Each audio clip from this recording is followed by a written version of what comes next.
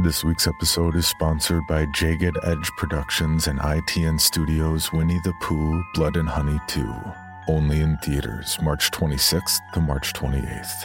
The suspenseful and thrilling sequel to last year's immense hit Winnie the Pooh Blood and Honey amplifies the gore factor with 10 times the number of kills to put fans both new and old at the edge of their seats.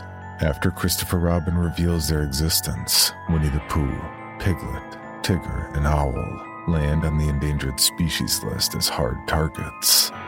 Unwilling to hide in the shadows, the Ultimate Scream Team embarks on a murderous rampage through the town of Ashdown to get their revenge on Christopher Robin, once and for all. So don't miss out and mark your calendars to catch the limited engagement of Winnie the Pooh Blood and Honey 2, only in theaters March 26th to March 28th. Tickets are available now. Waiting on a tax return? Hopefully it ends up in your hands. Fraudulent tax returns due to identity theft increased by 30% in 2023. If you're in a bind this tax season, LifeLock can help. Our U.S.-based restoration specialists are experts dedicated to helping solve your identity theft issues. And all LifeLock plans are backed by the $1 Million Protection Package. So we'll reimburse you up to the limits of your plan if you lose money due to identity theft. Help protect your information this tax season with LifeLock. Save up to 25% your first year at LifeLock.com/aware. This is the Bloody Disgusting Podcast Network. No.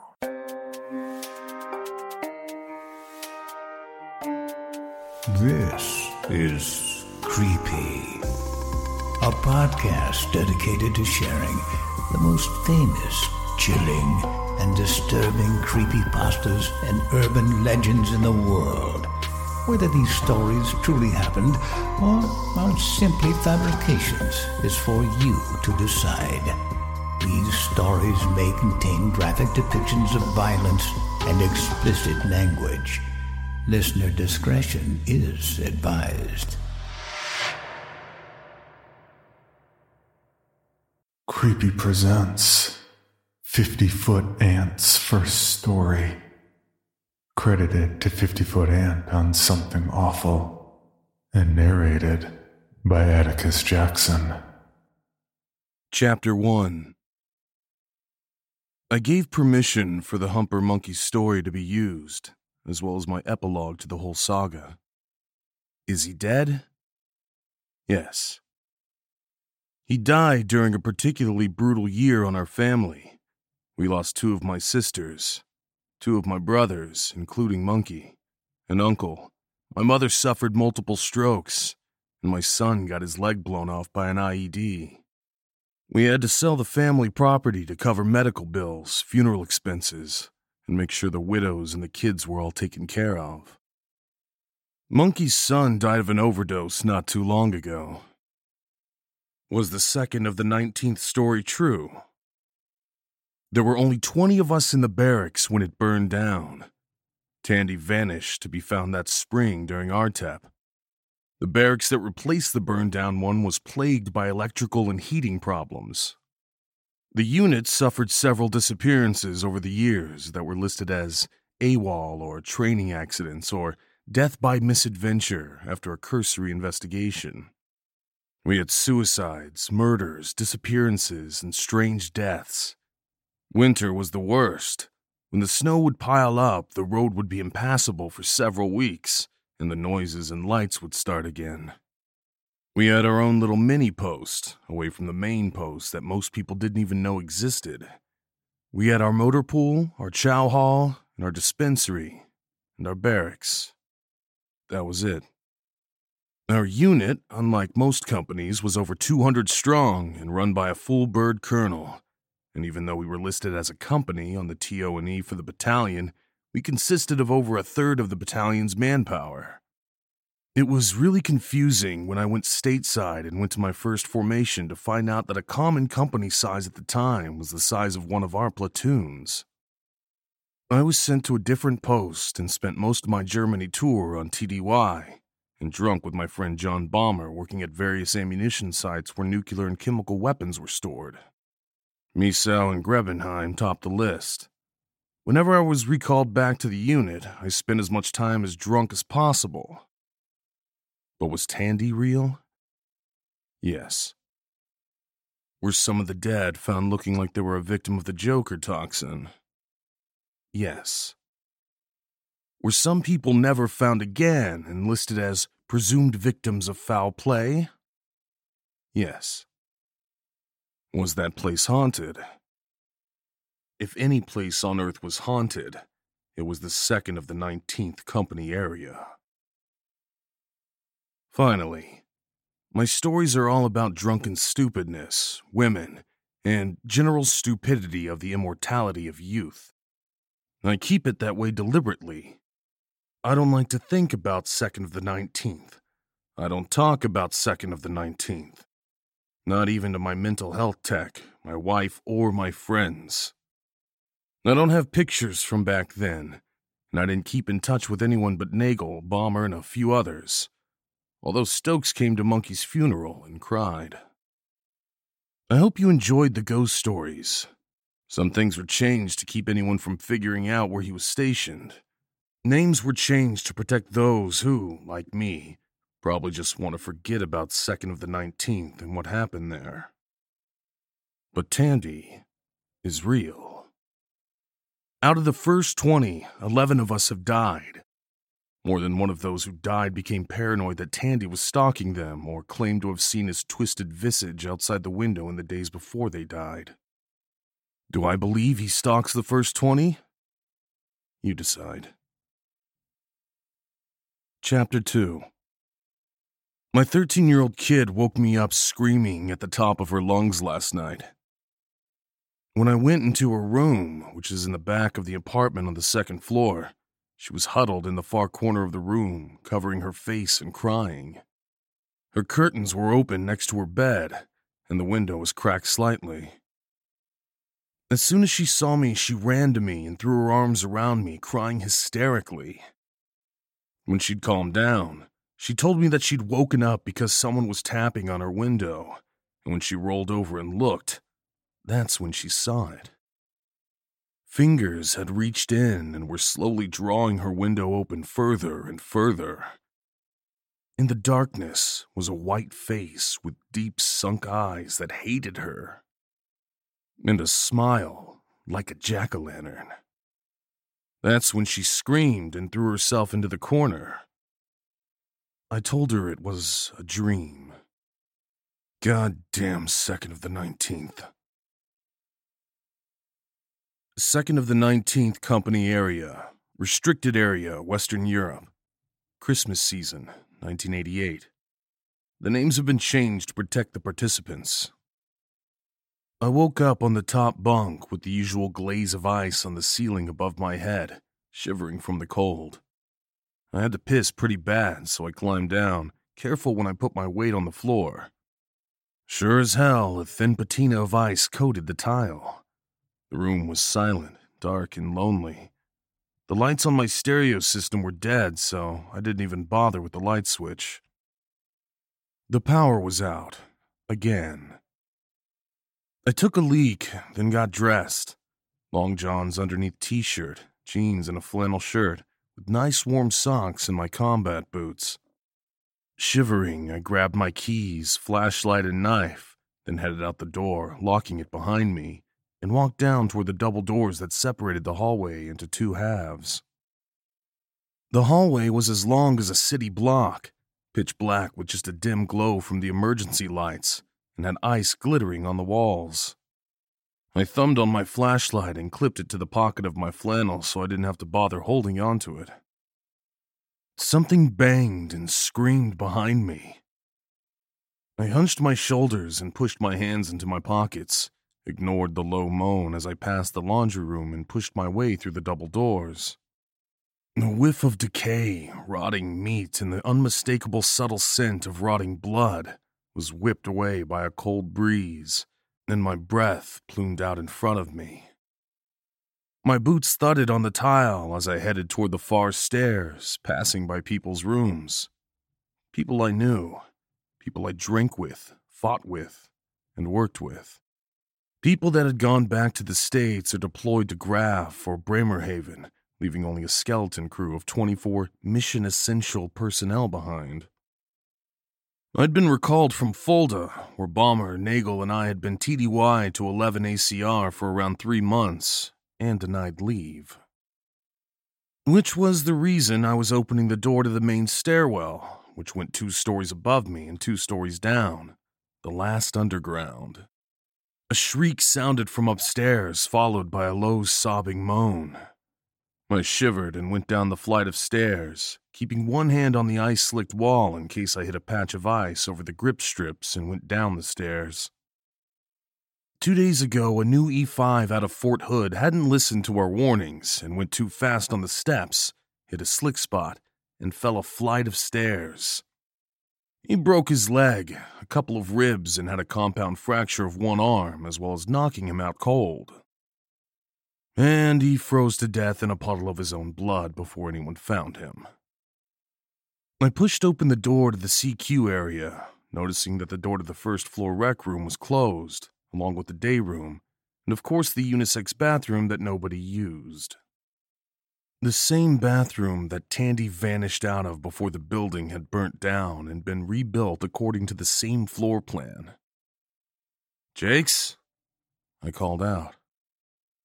No answer except for the emergency light behind the desk giving it up and slowly fading out, pulsing slower and slower before finally being nothing more than a faint red glow, more felt than seen. No CQ, no ACQ, no duty driver, no assistant duty driver, no nothing. Just me, shivering and breathing out plumes of steam. Curious, I walked around behind the desk and opened the log. If the clocks on the wall were right, and they were all off between 5 and 15 minutes, Jakes had answered the phones when the ammo sites called about half an hour before to let the unit know that they were all clear, but nothing else was written outside of the hourly checks from the FSTS sites. Parkas, cold weather masks, trigger mittens, all were laying on the table against the back wall. Shit. I dug out my keys, walked to the back of the CQ area, and opened up the closet where the breakers were and the weather readouts and flicked the switch out of habit, getting nothing. My flashlight revealed that all the gauges and dials were dead. Water pressure was about all we had, and the power had been out long enough that the water heater temperature was down to about 50 Fahrenheit. Outside temperatures were well below freezing. Wind speed was above 50 miles per hour.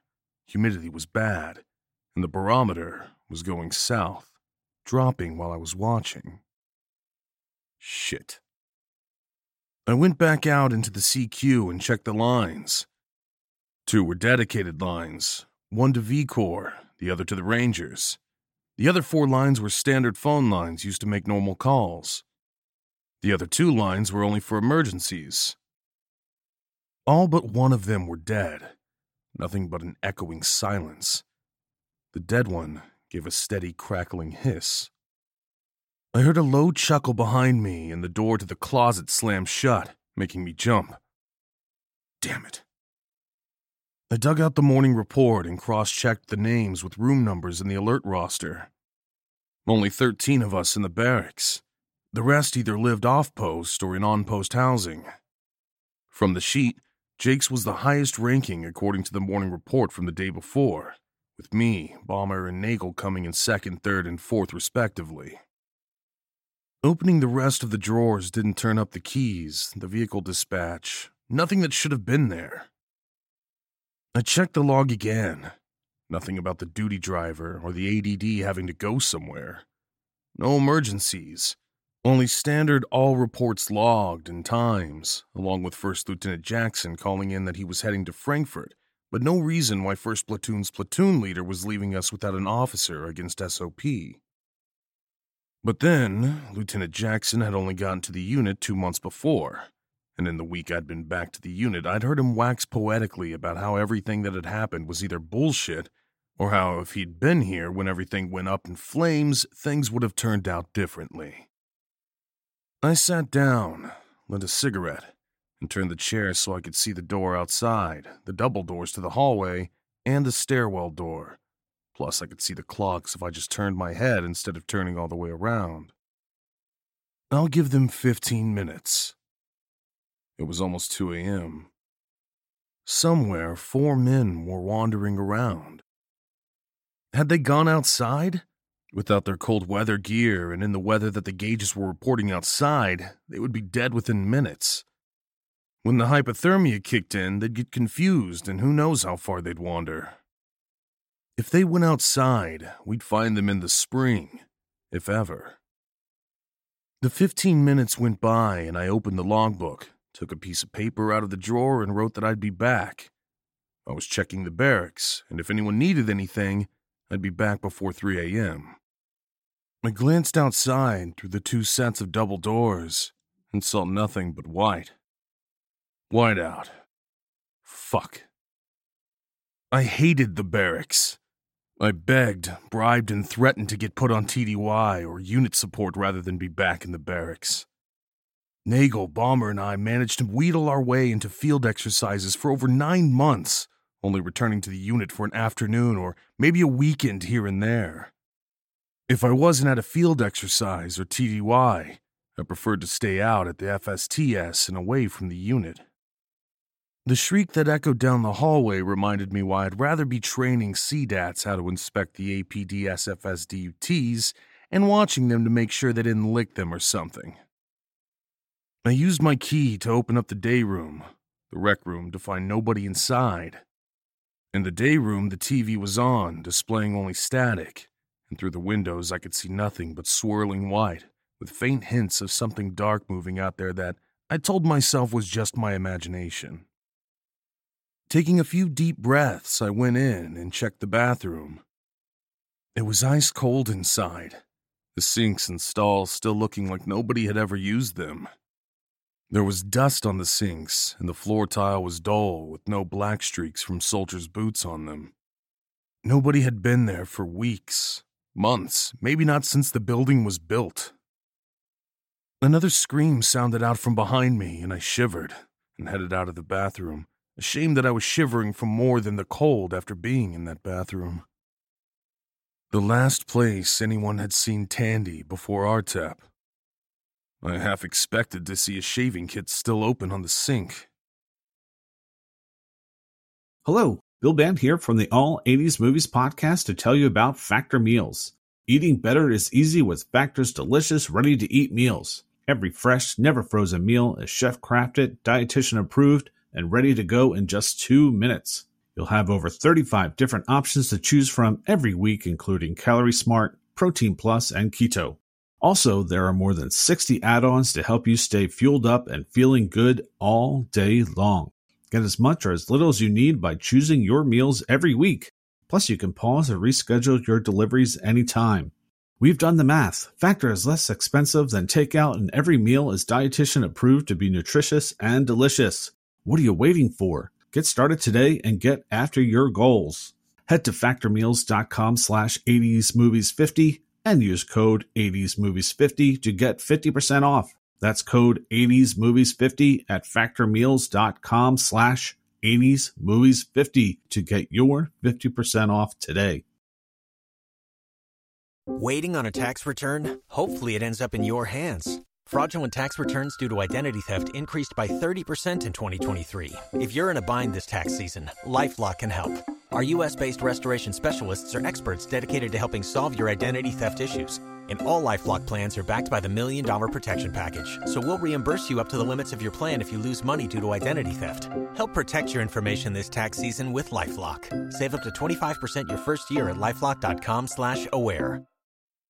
The double doors between the CQ area and the first half of the ground floor hallway screamed when I pushed my way through them, my flashlight beam dancing around, sparkling on the frost that covered the walls. My breath plumed out in front of me as I walked down the hallway, my boots thudding. Sergeant Swope had slipped on ice in the hallway a week ago and broken her elbow.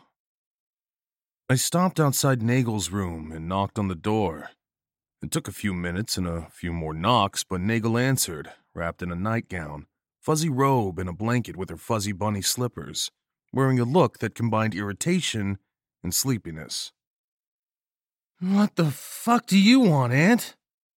She snarled/yawned. "Go beat off. I'm sleeping." "CQ crew is gone. Can't find him. Power's down." I told her. "Go away. Don't care." She answered and went to slam her door, but instead bounced it off my boot. "Get dressed, Nancy. I'm gonna go grab Bomber." I smiled and held up my keyring. "Don't make me come in there." She grumbled behind me as I walked off, and she closed the door. Through the double doors, take a left, up a flight of stairs, take another left, and head toward the end of the hallway. Ignore the screams, ignore the sobs, ignore the cold chill down the back, ignore the whiff of burning flesh and jet fuel. God, I want a drink. I didn't bother knocking on Bomber's door. I just used my key and walked in.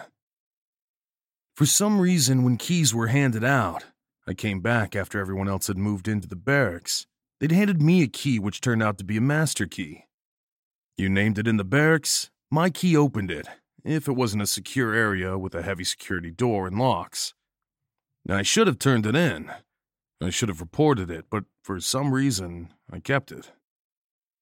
Bomber was curled up under his blankets, so I just grabbed the edge and whipped them off. 2nd of the 19th was required to be extreme cold weather survival certified by order of the post commander.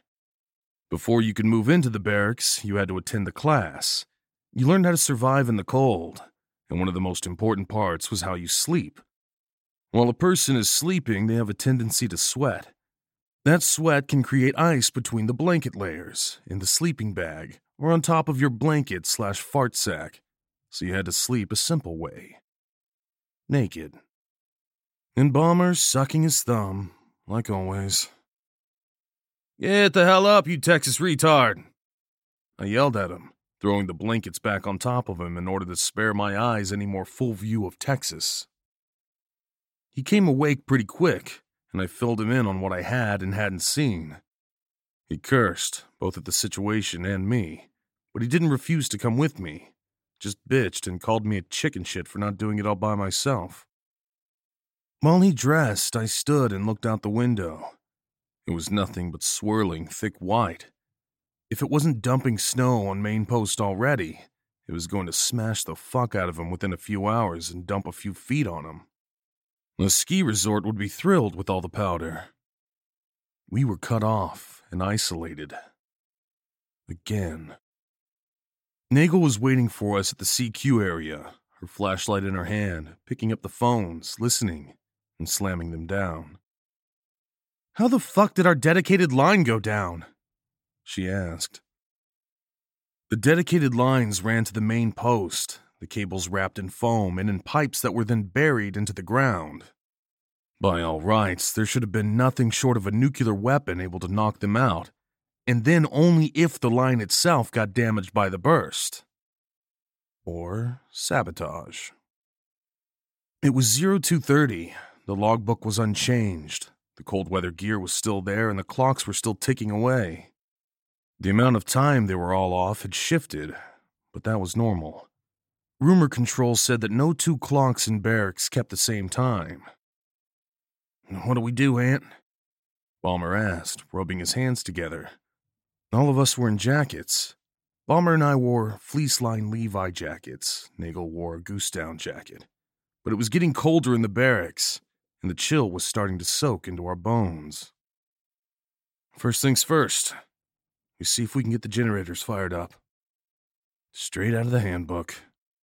We hit the middle stairwell and went down to the basement, the darkness seeming to get thicker as we went. My flashlight started to dim, the beam getting more and more yellow the further down the steps we went. Our footsteps sounded muffled, and the wind had managed to slither into the stairwell and pluck at us with icy fingers. The generator room was down in what used to be the sub-basement, which we had to access by going into the furnace/water heater room. I unlocked the door, and my flashlight went dead. Bomber and Nagel waited for me to switch the batteries in my flashlight. Never go anywhere in the building without extra batteries, and always store the batteries wrapped in paper, and then, wrapped with tinfoil, before we opened the door. The massive hot water heaters sat silently against one wall. The two furnaces were silent. The oil tanks squatted between the water heaters and the furnace. The room felt claustrophobic despite the size, all bare, unpainted concrete. Pallets of covered war stock lined the far side of the room, and the door to the stairwell to the sub-basement was at the halfway point, across the room from the oil tanks. "We should have stayed in Fulda," Nagel bitched. "I'm so cold my fucking nipples are gonna fall off." I grinned at her and we went in. We stopped by the switch boxes and moved the big handle switches from external power to internal. Bitched for a few minutes about how cold it was, then walked over to the door, quickly unlocking it. When I hauled the door open, the smell washed over us. Decay. The sub-basement always smelled like there was something dead down there. No matter how much time had passed, no matter how well it was searched with nothing found, it always smelled like death. We went down the stairs and I unlocked the door to the generator room, ignoring the other 3 doors in the short hallway. All of them contained additional war stocks for use in the barracks. According to the inventory sheets and rumor control, the generator room contained 4 5K generators and 2 60K generators. 6 fuel tanks were outside the building, 2 down in the sub-basement. Like the oil tanks, they were inside the building to prevent slurry or freezing in the pipes or lines. The generator room, like the 3 other rooms, could be accessed by the large hallway that ran behind them. The barracks sat on a hill, which meant that the ramp from the hallway to the doors that opened out into the surface was fairly gentle of an incline. The war stocks and the generators had been moved in through the doors, into the hallways, then into the correct rooms via large double doors at the far side of the room. I'd never seen them, but I checked the door a few times on CQ to make sure it was still locked. You just checked it. If it was locked, you signed off on the sheet by the door. If it was unlocked, you locked it, and noted it on the sheet before signing off. We'll fire up the generators, then sweep the barracks and see if we can find Jakes and the others. I said. Bomber grunted and Nagel just nodded. I pulled open the door to the generator room, already thinking about what order I'd need to fire them up. Looking forward to then getting the water heaters and furnaces running. My brain ticked through that the water heaters needed to be the priority, since living areas were heated via radiators, and the oil furnaces would be used to warm up the rest of the big-ass building. At the rate the temperature was dropping, we'd need to wake everyone up, or at least check on them, and make sure we didn't have any cold-weather casualties. I flashed my light in while thinking over the steps I'd need to take. The cables that led into the ceiling or walls glimmered, black under the frost. The fuel tank sat solidly, full of diesel fuel, coated in frost. The doors looked like they were frozen shut. The chain looked like it had been coated with pixie dust by Tinkerbell. And no generators. The smell of decay rolled over the 3 of us. "What the fuck?" Bomber said. A scream ripped down the stairwell. For more information, including pictures and videos of the stories told on this podcast, or to suggest stories for future episodes, please visit us at CreepyPod on Twitter, Instagram, and Facebook, or email us at creepypod@gmail.com. All stories told on this podcast can be found at creepypastawikia.com and are protected by a Creative Commons license.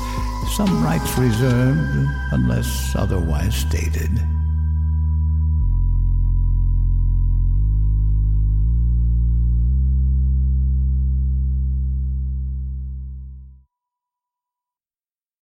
Join us today during the Jeep Celebration event. Right now, get 20% below MSRP for an average of $15,178 under MSRP on the purchase of a 2023 Jeep Grand Cherokee Overland 4xE or Summit 4xE.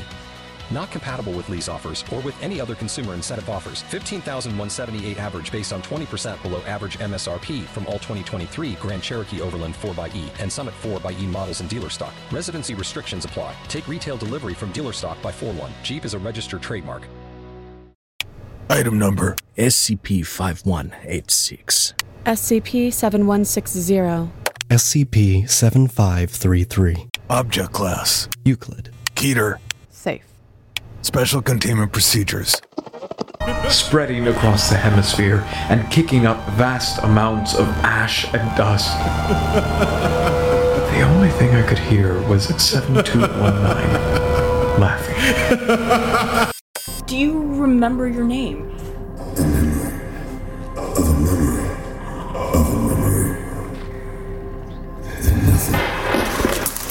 Heartland Counseling. Appointment update.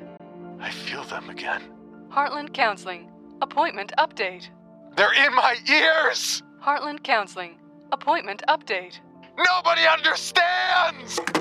SCP Archives is a weekly fiction podcast. Each episode, we dive into the strange, the unknown, and the... Find us on Apple Podcasts, Spotify, or at scparchives.com.